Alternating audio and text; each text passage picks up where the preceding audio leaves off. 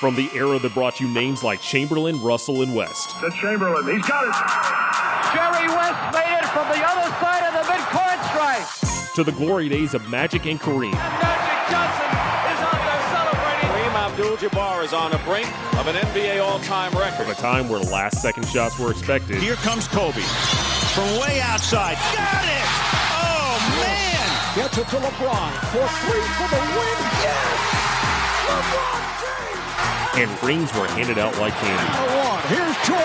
Yes!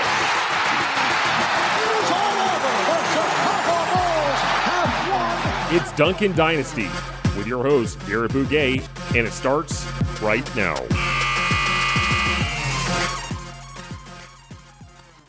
Welcome to the 100th episode of Duncan Dynasty. I'm your host, Garrett Bouguet, and I just wanted to briefly thank all of the people involved in the show to get us to this milestone episode. Everybody from SBC that's been a guest, anyone that has been a fan and listened into the show. I appreciate it. It's been fun bringing it, and hopefully I can bring you another 100 episodes in the future. And my guest for this milestone episode, I can't think of a better guy to bring on. He's a fellow Sports Business Classroom alum. He's a regular on the program and one of the kindest people I've had the pleasure of meeting. And he's a big-time Dallas Mavericks fan, Frankie Knifinger. Frankie, thanks so much for coming on. Yeah, Garrett, I gotta be honest, I completely forgot it was the 100th episode. Congratulations to you, man. Thanks so much. I appreciate that, and I hope I don't disappoint now. Oh, yeah, I don't expect you to. You've been a big part of this, and I think this is your third or fourth time on the pod. Something like that. It's been real fun having you, and the Mavs have been a really fun team to watch this season. Right now, Dallas sitting at 19-10 overall, which is good for fifth in the Western Conference. They are first in the NBA in offense and posting one of the best offensive efficiency seasons in NBA history. They are currently 15th in the league in defense. And Frank, the first question I wanted to ask you, this has been kind of an interesting statistic for this team, but right now they're 8-7 at home, but a very impressive 11-3 on the road. What have you noticed that has led this team to be so great when they're traveling away from Dallas? First off, did you say the record's 19-10? I thought it was 20-9. I remember I turned the Raptors game on. They were up like 20 yesterday. Yeah, they. Double check. Yeah, they were. We'll get into that, but yep, the record is correct. Yikes. Well, the home record, the away record, I think it really just goes. That's a lot of Carlisle stuff there. So, with the home record being bad, or not bad, but subpar is what's kind of weird. The road record I kind of understand because Carlisle kind of has that pop effect where no matter who they're playing, they play well. They run the system, guys have their roles, they play their roles well, and they can really win anywhere. I feel like they don't get that huge home benefit. It's just kind of, you're playing the Mavs, you're playing the Mavs. You play the Spurs, granted this year aside, you play the Spurs, you play the Spurs. It doesn't really matter where you are because it's so system-oriented and blocks out all the home stuff and away stuff. But, yeah, 8-7, it's not great. Especially when you consider they've had this whole road streak with Luka out, so they've actually had the better record in the games that he hasn't played, I guess, when you look at it that way. So, yeah, it's definitely interesting. Have you kind of picked up on anything, any reasons why that might have been the case? Yeah, I think you hit the nail right on the head there with the coaching. I think the best coach teams in the league are typically the ones that are most successful on the road. And yeah, I think there could just be a little bit of randomness in terms of how good they've been on the road and how kind of average they've been at home. But yeah, Carlisle has done an absolutely fantastic job with this team in again building with pretty good offensive talent, but not the greatest offensive talent we've seen in the history of the NBA, and yet they're putting up numbers alongside the likes of a 2017 Golden State Warriors team with Durant and Steph and Klay Thompson.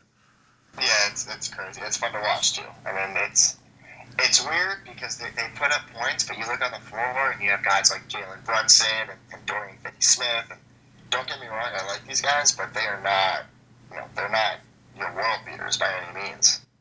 Right. So I wanted to get into that game. You referenced the game on Sunday afternoon, and that's the last game for Dallas prior to after Christmas. I think they play on the 26th, and that may be Luka Doncic's return from the ankle injury.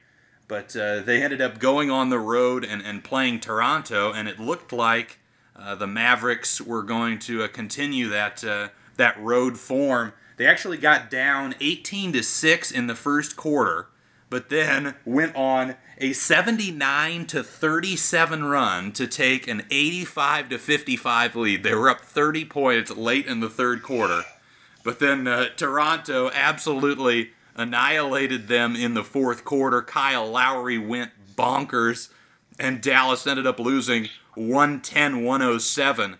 And prior to that fourth quarter, it looked like Dallas was going to go 3-1 on this really difficult road trip without Luka Doncic, and they looked really impressive. But maybe the one thing that is the Mavericks' kryptonite without their star player is the ball handling and dealing with pressure, because Toronto threw out a 2-2-1 full court press that really gave the Mavs troubles. Yeah.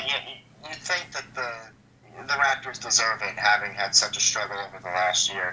No good things happened to them, so they needed that big fourth quarter comeback. But honestly, it's a testament to the Raptors. They're playing at home. Kyle Lowry is on the floor, and whenever he's on the floor, they play hard. They play the whole game, and they have a bunch of guys who Nick Nurse, another great coach, puts in the game. The Chris Boucher, and I'm fine with Chris Boucher. I really don't care. They got Malcolm Miller, all these guys on this team who don't get a ton of minutes. They get put in the game, and they're going to fly around. They're fresh. They're fighting to be in the league. They're fighting to succeed. And the Mavs, for whatever reason, took their foot off the gas pedal, and that was one of the. Granted, the game doesn't particularly matter too much in the grand scheme of things. It's not like Luka had a big fall down. It wasn't anything crazy. It was just 7 turnovers in the fourth quarter, Kyle Lowry going off, and a team that probably hasn't seen a press in I don't know how long. Maybe Jalen Brunson was the last one to see a press 2 years ago in college at Villanova, and they had zero answer for it. Yeah, the Malcolm Miller, he was plus 31 in just 17 minutes of play, and most of that was in the fourth quarter. But that's a strong 17 minutes, I gotta say. That's a really strong 17 minutes. Absolutely. The interesting thing to me, and why I think it was actually a pretty good strategy, is Dallas's starting lineup for most of these games without Doncic has involved Jalen Brunson at the point with Hardaway Jr. and Dorian Finney-Smith on the wings, and then with your two bigs, either Porzingis and Powell, or Porzingis and Kleba.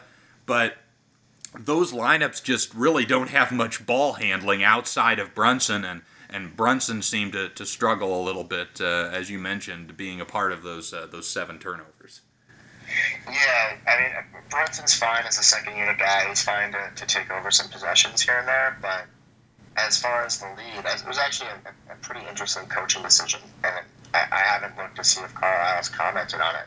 But when Luka was out, I just kind of assumed that Darrell Wright would be slotted in that starting, lead ball handler position, because he's bigger, he can do a little bit of scoring, a little bit of playmaking, and I feel like he just kind of fits that role better. Granted, he can't do it anywhere near as well as Luka can, but it just seemed like a more natural transition.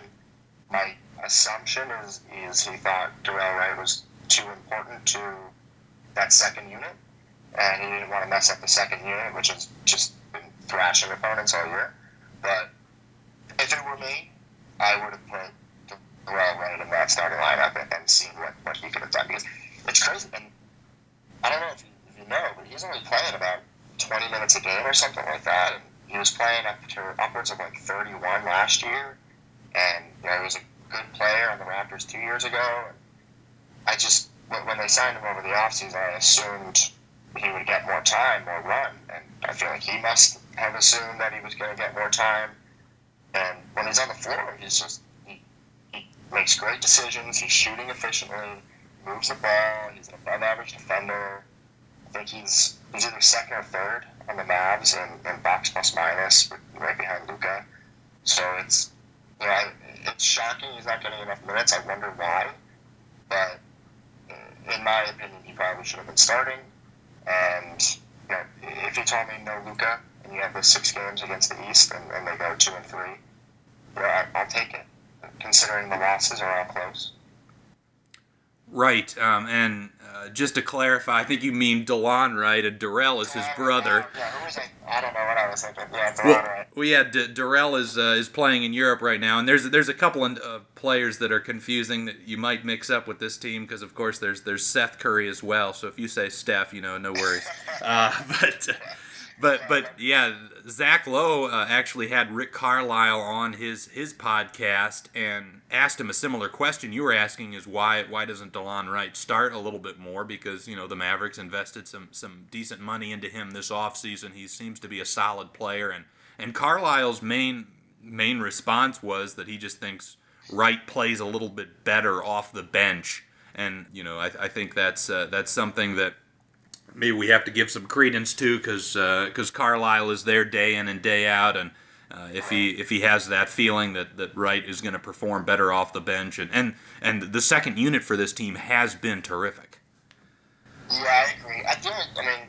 A little pushback on that is that's fine if you want him to come off the bench, but you can play a guy more than 20 minutes coming off the bench. Absolutely. You don't need to give him 31, but 25 minutes you're taking time away from against Brunson. I know Barea's coming back and working back from injury, but it's a crowded backcourt. But he's been really good.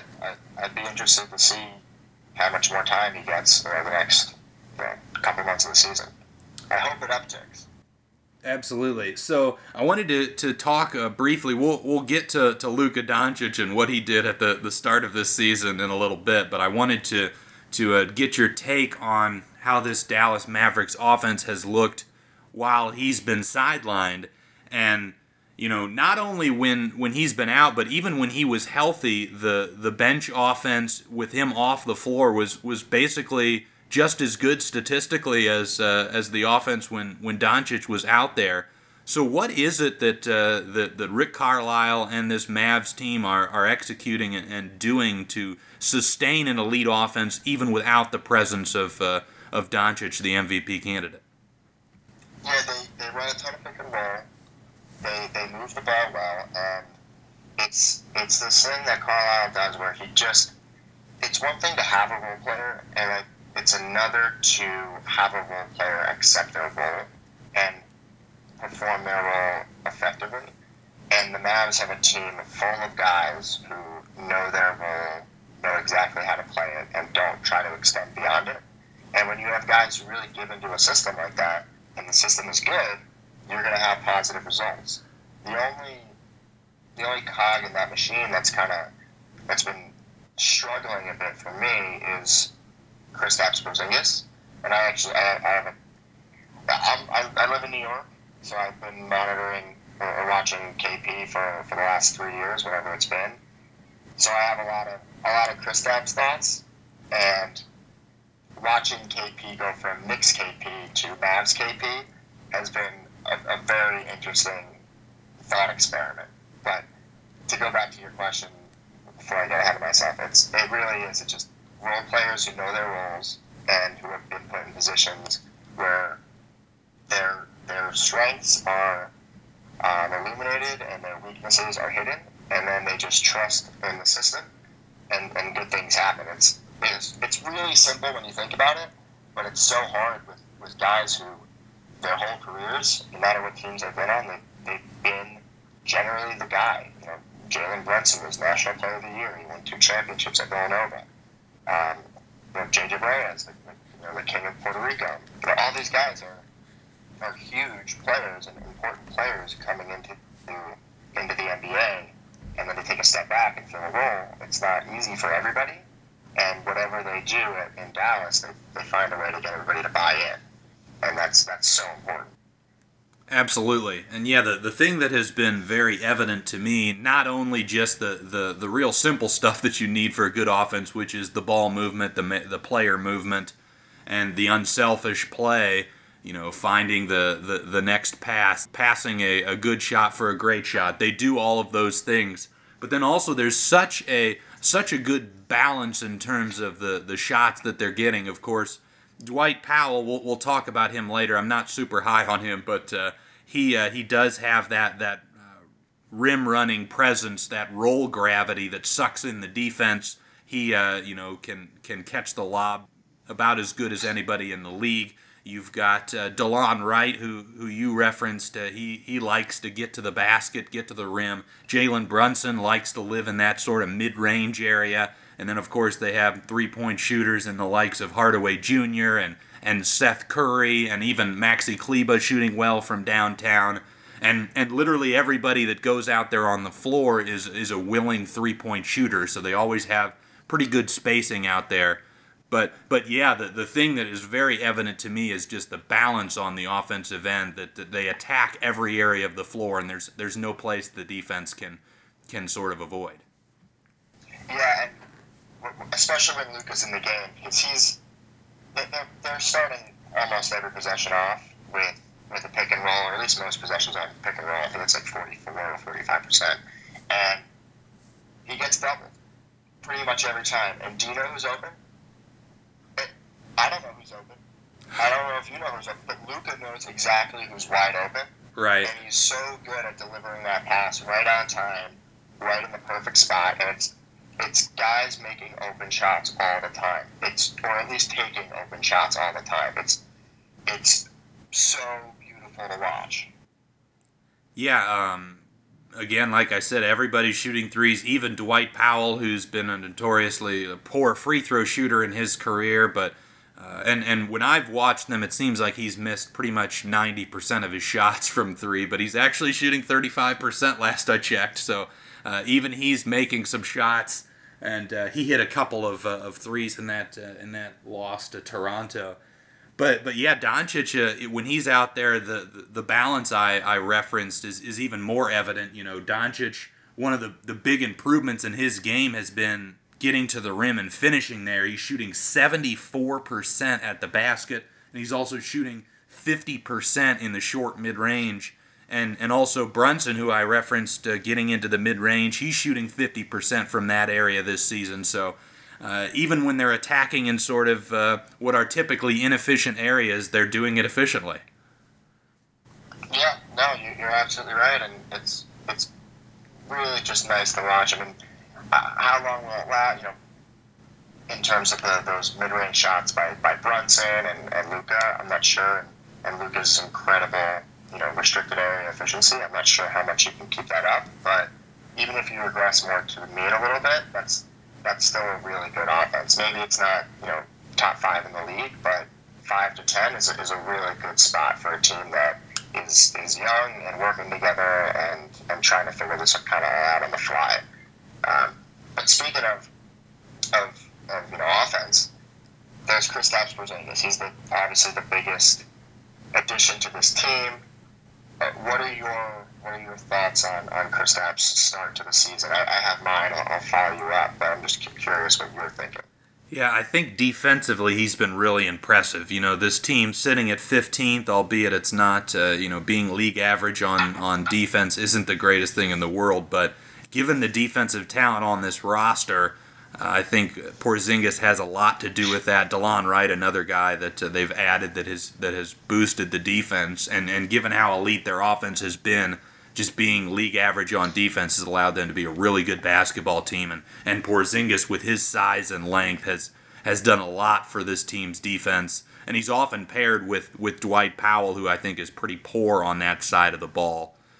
So defensively, I think he's been great. Offensively, it's been a bit of a struggle. The statistics support that. He's shooting 30% from the mid-range and 33% from three, But when you look at those 3-point numbers, he is taking some awfully difficult attempts and from well beyond the regulation 3-point line.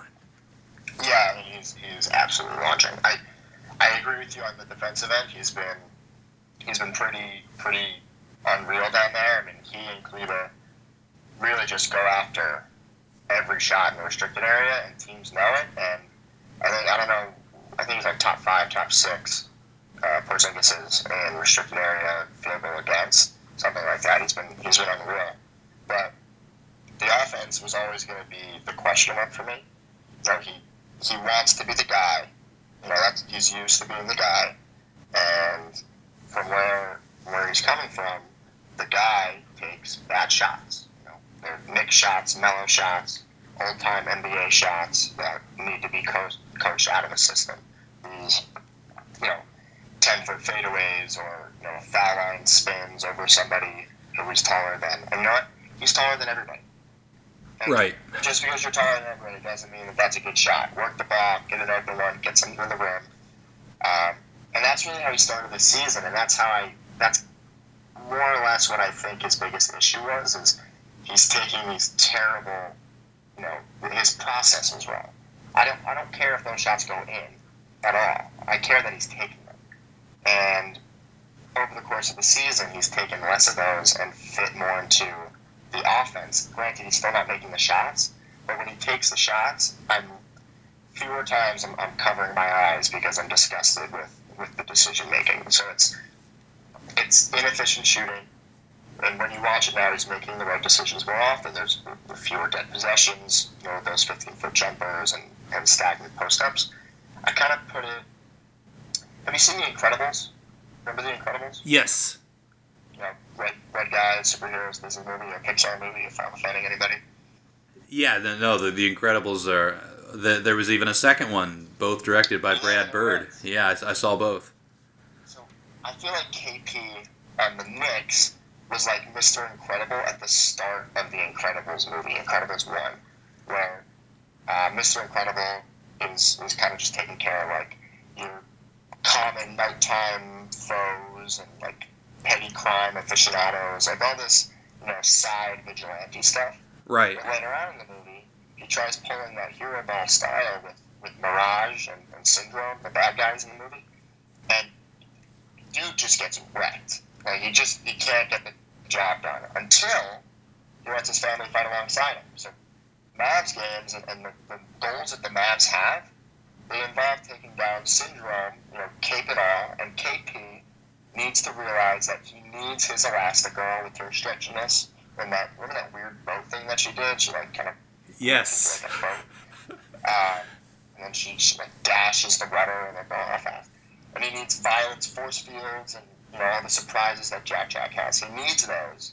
He can't just do it on his own. And listen, I give him a break for playing a style that befits a team with a singular star. I get it. That's why would he know anything different? He was capital GUI guy in Latvia. There was nobody else on that team. And he was bowed down to by the short-sighted Knicks fans in New York who don't know what good basketball looks like and think that R.J. Barrett was off to a hot start. And now he's morphing into a team guy. And to be honest, I think one of the reasons why he's morphed into this team player over the last month or so, taking fewer of his ISO shots and things like that, is because of Luka's rise. Luka has been so good that there's no way in KP's mind that he could possibly think that he's better. And it's a very tough psychological transition going from being the guy to being the other guy. And it's going to take time, and it has taken time. But there have been a lot of good signs in the last couple of weeks, especially when Luka was there, obviously before the injury, that KP is voluntarily and willingly relegating himself to that second banana role, and it's just been really good for the team and for the chemistry. If you were worried about passing a test of being the guest for the 100th episode, you don't have to worry any longer because you threw out a reference to The Incredibles. So, but pretty recently, and I was like, I think this is the Mavs. I think this is Kristaps. Yep, and yeah, I've seen a lot of those same things. He's taken fewer of those mid-rangers. He's started to attack the basket a little bit more, and he is really effective if he can, because defenders are so afraid of him just shooting over the top. They press up on him, and if he gets a step on you and he's anywhere near the rim, he just can easily throw it down. So him attacking the basket has been a lot more effective. He's taking better shots now, and he's not making them at the clip that we're used to or that we want, but they will begin to fall. His basketball form and his ability to put the ball in the hoop is going to be something that takes a while to get back, and his conditioning and all that stuff. It takes a while physically to be ready, but it's the mental part of the game that he's transitioning to that is just, it's really nice to see. Well, the other interesting thing, they have appeased him a little bit in terms of while Luka has been out, they give him the occasional post touch from about 15 feet. They run a few times where they'll set a flare screen to get him an open three on the perimeter. So Carlisle is doing a little bit to get him a few more touches in these games without Luka. And the other interesting thing I've noticed, and again I mentioned the struggles from mid-range for him this season, shooting just 30%. When he catches the ball from about 15 feet and he's got a mismatch, teams tend to overreact to that, and a lot of times he's gotten doubled and has been able to make plays for teammates, despite the fact that I'm not sure that's a smart strategy. I might be okay with just letting Kristaps shoot over the top of a smaller defender. Yeah, I like it, but I like it in certain situations. 6 seconds or less on the shot clock, I'm more okay with it, because no, it's not a bad shot, but the Mavs offense just generates such great looks that it's not that it's a bad shot relative to an average NBA shot.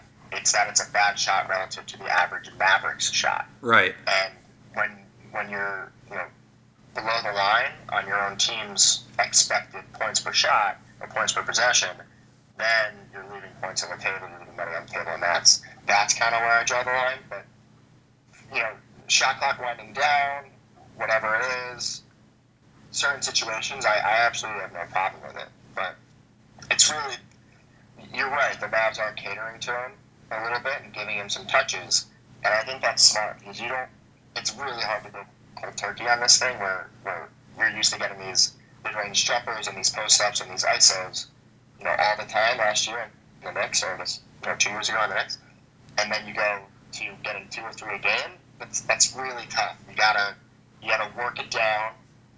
That way, it's a more gradual progression towards the right looks and the right offense. And I remember, I forget when it was. Luka hit a buzzer beater. I have it saved on my Hulu Has Live Sports. Actually, is it Hulu Has Live Sports? Is it just Hulu? Hulu Live? I don't know. Hulu with live TV, I think, is what it is. Is what they call it? Well, my tiny little apartment in New York City, we call it Hulu Has Live Sports. Yeah. Are they a sponsor yet, by the way? Hulu Has Live Sports. Are you a sponsor? I mean, I feel like you may be looking to move off Baker Mayfield, so have you met Garrett Bouguet at all? Yeah. But seriously, living in New York, rent is bonkers.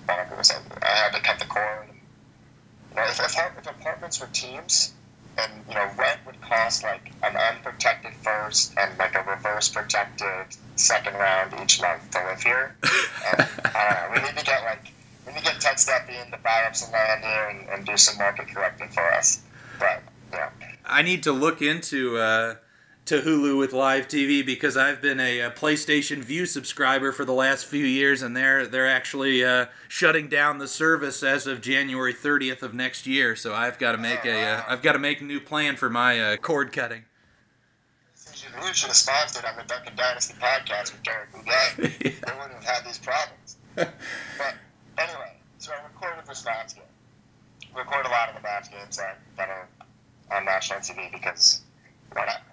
And so I'm watching, and Luka hits this buzzer beater, and it pans to the bench. And the bench is going nuts. Everybody's running out of the court. And there's KP.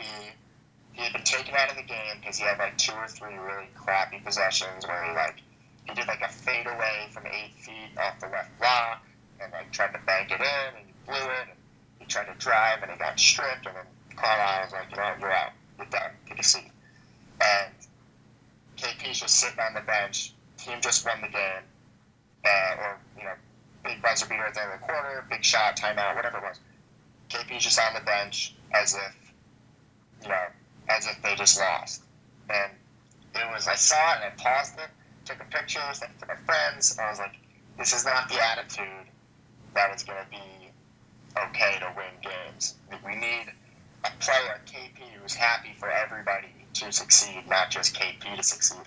But that, Garrett, was early season Kristaps Porzingis. That was number one banana on the Knicks. Let's win, 21 games and I'll be the star, Kristaps Porzingis.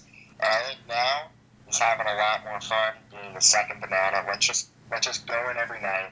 Let's get the win. Let's play, contending teams really well. And maybe I won't have a great night, but if the team wins, that's good enough for me, and I will contribute eventually. And just his attitude on the court has gone so far away from that pouting on the bench because you got taken out, even though your team still succeeded. It's a huge transition, and hey, couldn't be prouder for this young man, the 7'3" young man, for realizing that winning might be a little bit more important than his fadeaway bank shot from 8 feet away. Right, and you referenced the fact that Luka has been so awesome this season, has kind of made it so that Kristaps recognizes, okay, this isn't like a dual number one role. I am the number two guy on this team. Doncic averaging over 29 points a game, 9.6 rebounds, and 8.9 assists, 61.8% true shooting on 37% usage. Those are, full-fledged MVP type numbers. And yeah, so not only having Luka there as the go-to guy, but then also, as you said, just winning basketball games. I think winning solves a lot of issues that some of the bad teams struggle with. Yeah, and, you say those stats. Luckily I'm not in public right now reading those stats out to me. Might have some problems. But it's just, my mom lives right by the school, I'm home for the holiday. This is not great. Thank God I'm inside. He's been great, and I love, you mentioned Powell and his rim running ability earlier, and it's the Luka screen and roll with Powell and Cleveland. And a lot of times, those two guys, they rim run, and Luka finds the alley-oop if it's open, perfect pass every time, they throw it down. Every now and again, they'll pop out, take the three. And then with KP, it's almost the opposite, where it's most of the time he's popping out, but sometimes he'll rim run. And actually, my favorite play in the NBA this year is the Luka and Powell or Kleber pick and roll with KP in the corner, in the weak side corner. And what happens is one of them will pop. So let's say it's Powell, just for simplicity's sake. Powell sets the screen, Luka goes, Powell pops. Luka starts driving. Now there's nobody in the paint for the most part. And KP is in the far side corner. And what's happening is KP, every now and again, when his man looks over to help, or he just turns his head or whatever it is, KP, instead of staying in the corner waiting for that three, he runs baseline and catches the alley-oop. Now, don't get me wrong, a corner three is a great shot, but an alley-oop is 2 points every time. You don't see PJ Tucker or Giannotti or these other guys who kind of make the corner their natural habitat. They're standing out there peeing on fire hydrants, marking their territory, raising right places, driving out on the pull shooters, and just staying there on the corner with its glory. Those dudes aren't sucking in for alley-oops like this, and it's just another dimension to the corner three and that spot-up shooter and the whole spacing.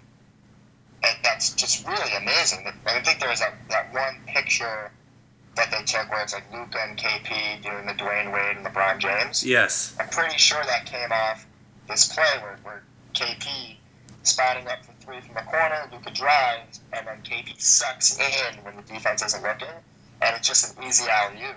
Done it maybe 4 or 5 times this year, and it is beautiful to see. I don't know if you picked up on it, but if you next time you watch a Mavs game, try to see if they do it. Yeah, that's a really interesting observation. I haven't noticed that myself, but yeah, I'll keep an eye on that. And I think it's one thing I have noticed is, while Luka's been out, Dwight Powell, who is probably getting 2 to 3 lob dunks every game when Luka is playing, really isn't getting those same opportunities. And a lot of this probably just comes from the fact that Luka is such a brilliant passer and especially a brilliant lob thrower that makes all of this possible. I imagine all 30 teams would like to do the sort of sets that you're describing and get those easy buckets, but they don't have a passer of Luka's caliber. Yeah, no. And actually, question for you, Grafton, I feel like we've been talking for what, maybe like 30 minutes or so, and we haven't really salivated over Luka too much. So I'm interested. What's the thing you like the most? Your biggest like for Luka so far this year? Yeah, I mean, again, I referenced the numbers earlier on where he's hitting 74% at the rim. That's the big thing for me. And you talk about the fact that this Dallas team added some talent. They added some shooting in the offseason. And, defenses can't focus as much on Luka because they've got players around him that can make them pay. And he's really been able to get into the teeth of the defense and take advantage of that space and finish incredibly well. And yeah, it may come down. That 74% may not stay for the rest of the season. But even if he's at like high 60s, that's a huge improvement over what he was last year. And I think it's a huge part of why he's had all of those counting stat increases. Getting to the rim, finishing, getting to the free throw line more, and then also sucking in the defense and hitting those really valuable corner 3-point shooters. Yeah, I completely agree. And all the stuff he's doing, you said those crazy counting stats. I feel like before the injury, every game there was nobody scored more than 30 points on fewer than 3 shots and had 12 assists to non-All-Stars. Saving 9 fish from drowning and successfully ordering a Big Mac from Burger King. Like, every game there would be a new ridiculous stat. And I was actually starting to hate it because he was being put on such a pedestal that, like, he was bound to drop from 74 to 69. He was bound to go from 33 points a game to 29 or whatever it is. And that's when all the piranhas come and they start nipping and saying he's regressing. He had a hot start, but people are figuring it out. So I really, granted, you don't want anybody to get hurt, but I kind of liked it for him because it kind of took some hype off and got rid of some of that burden of grandeur off his shoulders. So the timing wasn't great, and the timing's never really great for an injury. But I wasn't too upset. It was kind of like a blessing in disguise where we could all take a step back, give him some space, and let's relax on the Luka. He's amazing. He's top 5, but we don't have to build him up just because I know at some point people are going to want to knock him down. So I kind of worry about that. But that's probably the biggest thing I disliked about the Mavs this year was the Luka just constant. He's the best player ever. It made it tough. That and the Mavs City jerseys. Oh my god. If I was 7, I would have asked Anna for like 6 of those. Yeah. They had some alternates in their game against Toronto too, which I'm not a huge fan of, but the reporters mentioning Luka amongst the all-time greats basically after every game became basically a meme on Twitter. Saying, hey, you did something that only Michael Jordan and Larry Bird knew, and he basically, his response to that was like, there's too many stats out there, like let's stop this. Yeah, that's nice because honestly, there are just way too many stats. I probably have a stat.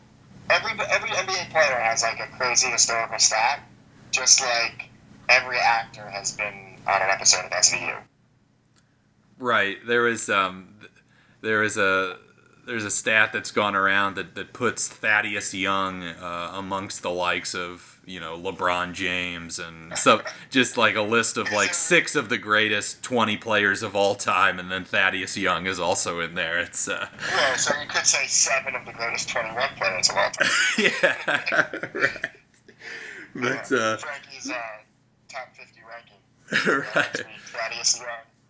A little surprise sliding in at 21. Yeah. You've got some explaining to do on that one, but yeah, Doncic has been absolutely incredible. The improved free throw shooting has been notable as well. He's been terrific. And yeah, just getting back to one more thing about Porzingis before we talk a little bit more about like some of the role players on this roster, is. Again, I referenced the deep range that he has, and he's taking several threes every game from 30 to 35 feet out on the floor. And in their really impressive win in stopping the Milwaukee Bucks 18-game win streak, he had a couple of threes from about 35 feet right in Giannis's grill that basically sealed the game. The Bucks had a crazy run near the end, but it seemed like Dallas had it secured after those back-to-back deep threes. Yeah, I mean, they're fun. They kind of go in at a pretty high clip. What was interesting in that game is the aggression he had towards Giannis, because I'm sure you remember, or the Twitter sphere has reminded you that KP injured his ACL against a dunk on Giannis. So kind of going back, I'm sure had a lot of memories seeing Giannis again and playing in that game. Yeah. But kind of one thing I've noticed, and it's an issue for a lot of players. Derrick Rose said he had this issue. Gordon Hayward said he had this issue. Paul George. It's coming off an injury and getting back to that confidence level where you trust your body and you're willing to play a similar style and really go all out. And to his credit, I haven't really noticed much deliberation, or not deliberation, just more caution in his game, where he's still going at the hoop. He's trying to block everybody. He's trying to dunk on everybody. I was a little worried he'd be timid, but he plays really hard, kind of like the KP in New York those first couple seasons when he was healthy. It's been nice to watch.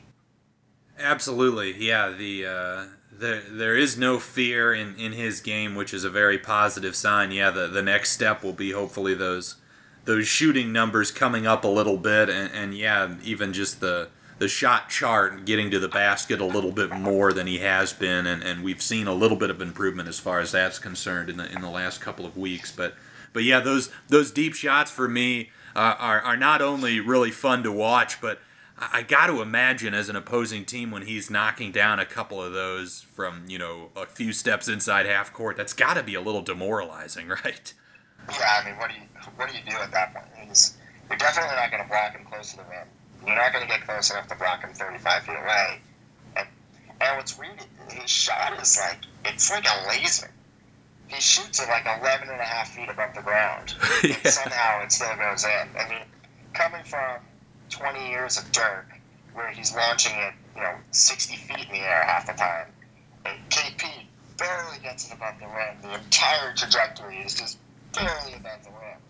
Complete 180 from Dirk's shot. Yes, it's weird, Dirk's shot was so beautiful when it would swish through the net, but there's something gorgeous about a deep Porzingis three going in as well, even though, as you said, they're very different looking shots. Yeah, it's almost violent. Right. So yeah, I wanted to get in and hear some of your thoughts about some of the role players' contributions. Tim Hardaway Jr., he had a huge first quarter in their blowout win against Philadelphia. Went 5 for 5 from 3 in the first quarter, and he's been averaging close to 17 points a game as a starter, and he's shooting 38% from 3. When I did my Mavs article for the draft class early on in the season, I left him out of the article just because he was still seeming to take a bunch of just really poor shots and have some pretty awful looking turnovers. But he's actually started to play better, and similar to Porzingis, has maybe started to be a little bit more of a system player, even though he is still very aggressive looking for his shot. Yeah, he is very aggressive, but I would say the aggressiveness is coming more in terms of he's just kind of just shooting right away, which I'm okay with because a lot of times he's open. The issue with Hardaway was, when he was in Atlanta and in the Knicks, and even last year when he was on the Nets, was he would, come off the dribble and shoot, or he'd do ISO and end up with the mid-range. And those are the shots that he doesn't excel in. He's a very good shooter. But if you get him a wide open look, he's going to make the shot, or at least when he shoots it, he's the type of player who you think, okay, this is probably going in. And those are the shots that he's been taking more since he's been in the starting lineup, because he's had Luka. He's had Luka to create these open looks, and he doesn't need to ISO ball anymore. It goes back to the coaching staff and with Carlisle, and really everybody on the team buying into their roles and accepting their roles and playing all their minutes in that defined role. And his role is catch and shoot. If it's late shot clock, by all means, create a shot. You're one of the few players on the team who can do that. But more often than not, it's a within the system jump shot from three, and I have no problem with that. He's he's paid too much to do that, but if we can't change the amount he's getting paid. We can change the efficiency of his looks, and it's really nice to see because another guy in the Knicks who I've watched the last bunch of years, just not fun to watch, just horrible. So this new and improved Tim Hardaway Jr., I like the 2019-2020 version more than all the other vintages. Absolutely. The other couple of guys that have been really good, Seth Curry shooting 39% from downtown, and he's had a few pretty big games. He had 26 points in that win against Milwaukee. He's had a couple of games where he got over 30. And, he's not only a guy that has helped space the floor, especially when Luka's been playing, but when Luka's been out, he's shown a little bit more ability to kind of take a few pages from Steph's book and be a little bit more of a shot creator. Yeah, no, he's really good. He's the one guy on the team where no matter where he shoots and when he shoots, I think it's going in. Every single time, I think it's going in. And you're kind of hitting it on the nose where he's taking more shots and he's creating more shots. But the best part about it is they're all generally smart plays. They're good looks, and maybe he gets that from Steph too, where it's just a smart basketball family, and they know how to play the game and they play it well. And Seth sees an opportunity to take a bigger role because the team needs it right now with Luka out, and he's playing great. I mean, it's really. They went 2-3 or 2-4, whatever it was on the stretch, 2-3, I think, against these great teams, and they didn't lose by more than 5 or 6 points in any of these games. They're playing competitive, and it's because they're playing smart and they're playing, under control. And it's really everybody. I can't point to one person who I'm thinking, this guy's been a huge liability.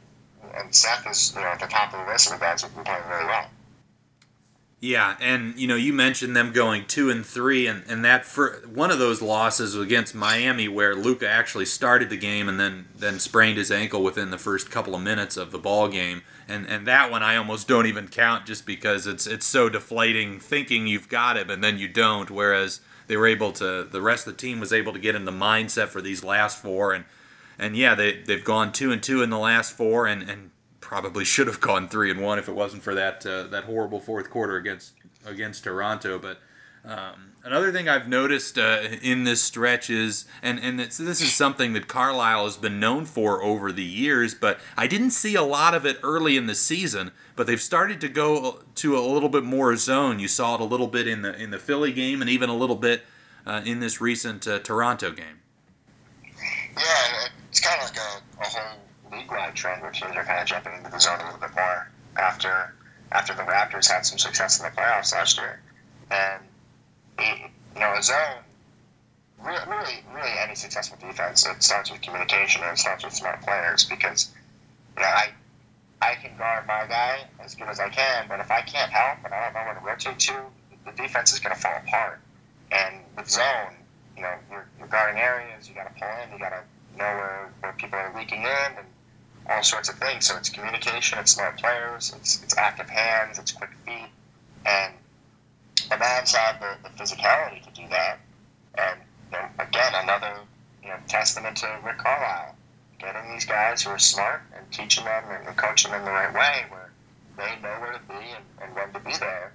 Which, if you can do that, the zone is really effective. And we're in that period of time where it's almost like I don't know if you're a big football fan, but starting quarterback gets hurt, and the backup comes in.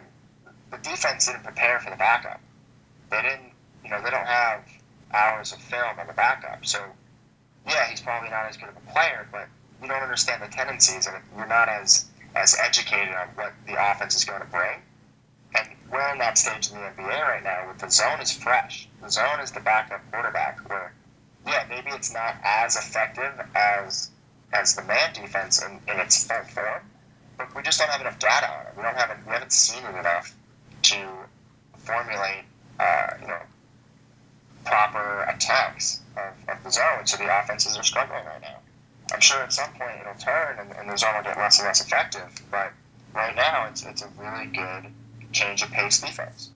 Right, and I think also, you talk about the grind of an 82-game season, playing man-to-man defense for the entire year. It's pretty exhausting. I think zone defense, there's less movement required of the players out there, so it can be a little bit of a break and make things a little bit easier and maybe avoid a little bit of wear and tear on some of these guys. But the Mavs have the personnel, I think, to really potentially, especially with like a 3-2 zone, with having Kristaps and Kleber as the two guys near the basket with their size and length, that they have the personnel to be a pretty effective zone D.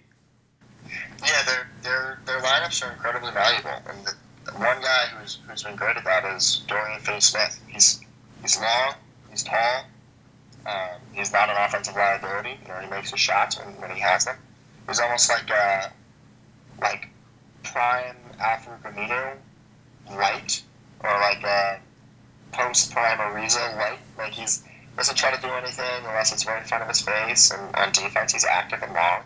And there's 30 teams in the league who want a guy like that, who can make the open shots when he has them, and on defense can guard a bunch of positions, is smart, is long, is active, gets in passing lanes. So Dorian Finney-Smith is kind of a guy that I like when he's out on the floor. Regardless, man, zone defense, he's been great for that team.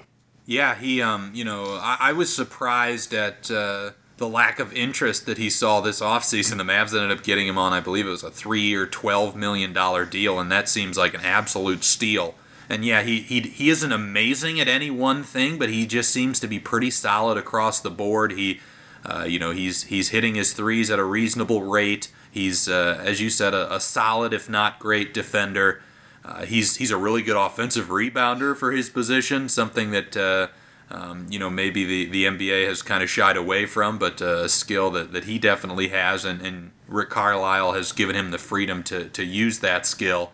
And then he also has gotten out in transition and fueled this team. This is a question I had for you. I was looking at the stats, and it surprised me that the Mavericks' pace is not significantly higher than it was last year. I think they're 19th in pace this season, whereas they were 20th last year. But just from the eye test, it appears that the Mavs are playing faster. What are your thoughts on that? It's I think more of a product of more possessions with Luka. So it takes a while to get into the offense. Granted, they're running out in transition great and all that good stuff, but the half-court offense is what slows down their pace, because Luka, takes some time to get into the offense, but once it gets going, once those first 8-10 seconds go by and the offense starts to really make its move, then the ball's flying around, there's bodies everywhere, so it's, from a 24-second shot clock perspective, it's probably a pretty slow pace, but when you look at it, it's really when are they getting into the offense and how quickly are things moving after that. That is probably why you're noticing or you're kind of perceiving a higher pace, just because they're the ball moves and everybody moves really quick once they kick the offense into gear. It just doesn't happen right away unless obviously they have transition. Yeah, I suppose making the defense work and taking a good chunk of time in your half-court sets to get good shots would lower that pace number, but it doesn't necessarily mean you're not having an effective offense. Yeah, that has been something I've noticed is they've gotten out in transition more, and they've taken advantage of even semi-transition opportunities more than I've seen from past Carlisle groups. But yeah, Finney-Smith has been excellent. Another guy I wanted to talk about a little bit, and that is Dwight Powell. He's been a guy that basically all season long I haven't really been impressed with him. He seems to struggle finishing around the rim if he's not able to get in there for a dunk. His defense, although he plays hard, he seems to, he doesn't have the greatest length in the world. He's not the strongest guy, so he's not a super formidable defender, and he often is, overhelping. But despite, just watching him out there, his on-off numbers are really impressive. The Mavericks are 10.1 points better per 100 possessions with Powell on the floor. What have you seen from Dwight Powell? Yeah, it's kind of what you've seen, where it seems like remember when that first Clippers-Rockets game where Harden put up like 47 and Pat Beverly ended up like fouling out or whatever, and after the game, Russ had that comment where it was like Pat Beverly doesn't play defense, he just runs around, whatever he said, runs around, but it really leads to nothing. That's kind of what I see with Dwight Powell, is he runs around, he's in every play for whatever reason. Sometimes it's to do good things, generally only if it's an alley-oop. A lot of times it's to do bad things, but he's always there, and it's active and it's hustle, but you're not sure if it's misguided or not. Right. I don't hate when he's on the floor, because the alternatives aren't. It's not like we have Montrezl Harrell on the bench that could be going in, but yeah, I see a lot of the reckless abandon that kind of leads to nothing with Dwight Powell. But you're right, the on-off numbers are good. Luka seems to like him, obviously. With Carlisle seems to like him, and it's hard to quantify the effect that playing hard all the time has on your defense, on everybody else on your team's ability to play hard and drive to play hard. So maybe there's like an abstract value in that, but yeah, it's a lot of much ado about nothing. But for whatever reason, they're good with him on the floor, so I can't complain too much. But it would be interesting to see if maybe a better player got those minutes, how much better those on-off numbers would be. Right, yeah, like Powell honestly reminds me a little bit of like a DeAndre Jordan minus the bulk and the shot blocking. But DeAndre Jordan I think was overrated for years because he played with Chris Paul, one of the best passers in the league, and I think Dwight Powell, his value is fully utilized on this team on the offensive end because of Luka Doncic's amazing passing ability. So he has had a positive effect on the offensive end, and again his rim runs suck in the defense at times, which opens up 3-point shooters. But yeah, defensively, like you said, it's a lot of kind of running around like a chicken with its head cut off, and he's often when I'm rewinding the possession and seeing where the breakdown is coming from, I'm often noticing it's Dwight Powell. Yeah, and as you mentioned before, his greatest offensive contribution, the rim running and the alley-oops, with Luka, been out these last couple games, he just hasn't been getting those. So it's really, his value seems dependent on everybody else as opposed to, he actually brings it himself. But, it's fine. He's good for now. He plays hard, and he doesn't mess with chemistry. He's a good team player, so I'll take it. It is kind of a bummer these last couple games where the Mavs are going against probably their toughest stretch all season, and you want to, figure out where to slot them among the league's elite, and they're missing their best player, top 5 player in the league so far this year. It's hard to really take much away from those games. That being said, I think early January, something like that, so Luka comes back hopefully this week or early next week, gets his feet under him, and then early January they have a 3-game stretch against the Nuggets, Lakers, and Sixers, I think all at home. So looking ahead a little bit, what do you expect from there, assuming Luka's back, healthy, kind of back to his normal self? Yeah, I was going to kind of ask you the same question in terms of the sort of the rest of the year expectations, if you expect them to kind of be right around where they are now in 5th in the West. I think the offense is for real. I think the progression that Luka has made this season is real, and they've got, as I stated earlier, a really good balance to this offense. They're well coached, and maybe certain guys are going to regress from a shooting standpoint, but I would expect Porzingis to improve as the year goes on with his shooting, and hopefully get into the mid-30s as a three-point shooter, which he's been throughout his career as a member of the Knicks. So, yeah, I think the offense is for real. The defense, I think that, again, with the way Porzingis is playing, Finney-Smith, DeLon Wright, they've got enough of a mixture of defenders, even though they've got some poor guys. I think Jalen Brunson is...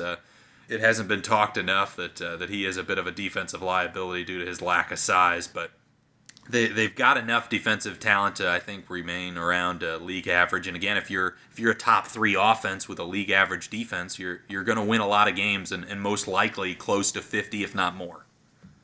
Yeah, well, that's exactly where I see them falling in. That 48, 49 to 52, 53 wins. Injury luck, 2-point shooting luck, all those things are a factor, but just in an ideal world where nobody gets hurt, every team experiences the same level of success, with all the luck.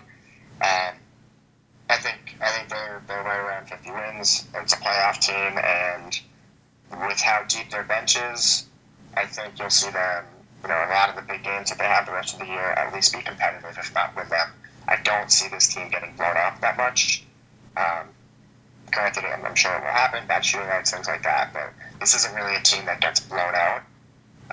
If anything, they're a team that blows everybody else out because they're getting all these open looks, and it's a night that KP goes 5 of 7 from 3, Dwight Powell goes 1 of 3, and Dorian Finney-Smith goes 2 of 4. That's just a lot more. It adds up pretty quickly when you're getting all these open looks, and it's just your role players making shots. So I don't see them getting blown out very much. I actually see them blowing the other teams out and rolling their way to about 50 wins, like you said. Yeah, on my episode last week with Darius Scott, we did tiers, and we briefly talked about Dallas, and they were in my tier for potentially making the conference finals, and I think part of what could lead to that is obviously having a favorable first couple of matchups, similar to what Denver and Portland got to experience in last season's Western Conference. Sneak our way to the Western Conference Finals. Right, but it also, I think a lot of it will come down to Porzingis just improving month over month for the rest of the season, and maybe by the time we get to April and May, he's looking more like himself, and those shooting numbers are back to what you would expect. And yeah, if he does that, and you continue to get the production that they've been getting from Luka Doncic, and again, these role players I think have shown to fit well around those two, this team could be dangerous come playoff time. Yeah, they certainly could, and for me, and I'm sure for a lot of Mavs fans, and just the organization, the horizon is not, it's not win now mode. It's not championship or bust this year. It's incremental steps, and we have 5 years to really make something of Luka and KP, and we have plenty of time to see where this goes and let it grow. So yeah, granted, you want as much success as possible this year, but it's not do or die. It's not the Rockets and the Lakers where every year you don't win, you're kind of you're biting your nails and you're nervous if you'll have another shot or if age catches up to you. it's a young team, a lot of potential, a lot of great skill right now, but the sky's the limit, and whatever happens this year is great, but it's not. Fans aren't counting on this year to be their year. This is more of just a fun ride, and things will get more intense as the years go on, and expectations continue to rise. Right. I mean, with Luka Doncic just 20 and Porzingis at 24, they do have a window here in the next 4 or 5 years, hopefully, as long as everybody stays healthy. And yeah, I think pretty much however it goes, as long as the Dallas Mavericks make the playoffs this year, I think everyone in Dallas should be pretty pleased with this season. And yeah, I'm kind of hoping for this season for Dallas kind of to be like the 2010 Thunder, where they got to challenge the defending champion Lakers in the first round and made it a competitive series and got their feet wet in postseason basketball. I think if Dallas is able to do that this year, I think that will be a good step in the right direction. Yeah, I think the Lakers won that series, 4-2 or something? Yes. That was such a fun series. Yeah, that would be great. That would be a great end to the season, I would say. I mean, granted, go to the finals, but being competitive in a playoff series against a legit contender, can't ask for much more than that. All right, Frankie, was there anything else you wanted to discuss as far as the Mavericks before we wrap this up? No, I think I'm good. We got a bunch of Christmas games coming up. Spend time with the family, watch some basketball, relax a little bit, and everything's all good right now. Yeah, thanks so much for coming on, and Merry Christmas to you, and Merry Christmas to everyone listening. Thank you. To you as well. Thanks so much for listening to Duncan Dynasty. If you'd like to support the show, you can subscribe to the program on iTunes. If you can leave a rating and review, that would be greatly appreciated as well. The show is also now on Spotify. If you can give the show a follow, again, a rating on there, that really helps a lot. If you've got any questions or comments or ideas for future episodes, you can contact me on Twitter at Garrett Bouguet, and also my email is g-bouguet@onu.edu. So feel free to give me any of your ideas. I love to hear from the people listening to the program, and enjoy the next week of the NBA calendar, and have a great rest of your day.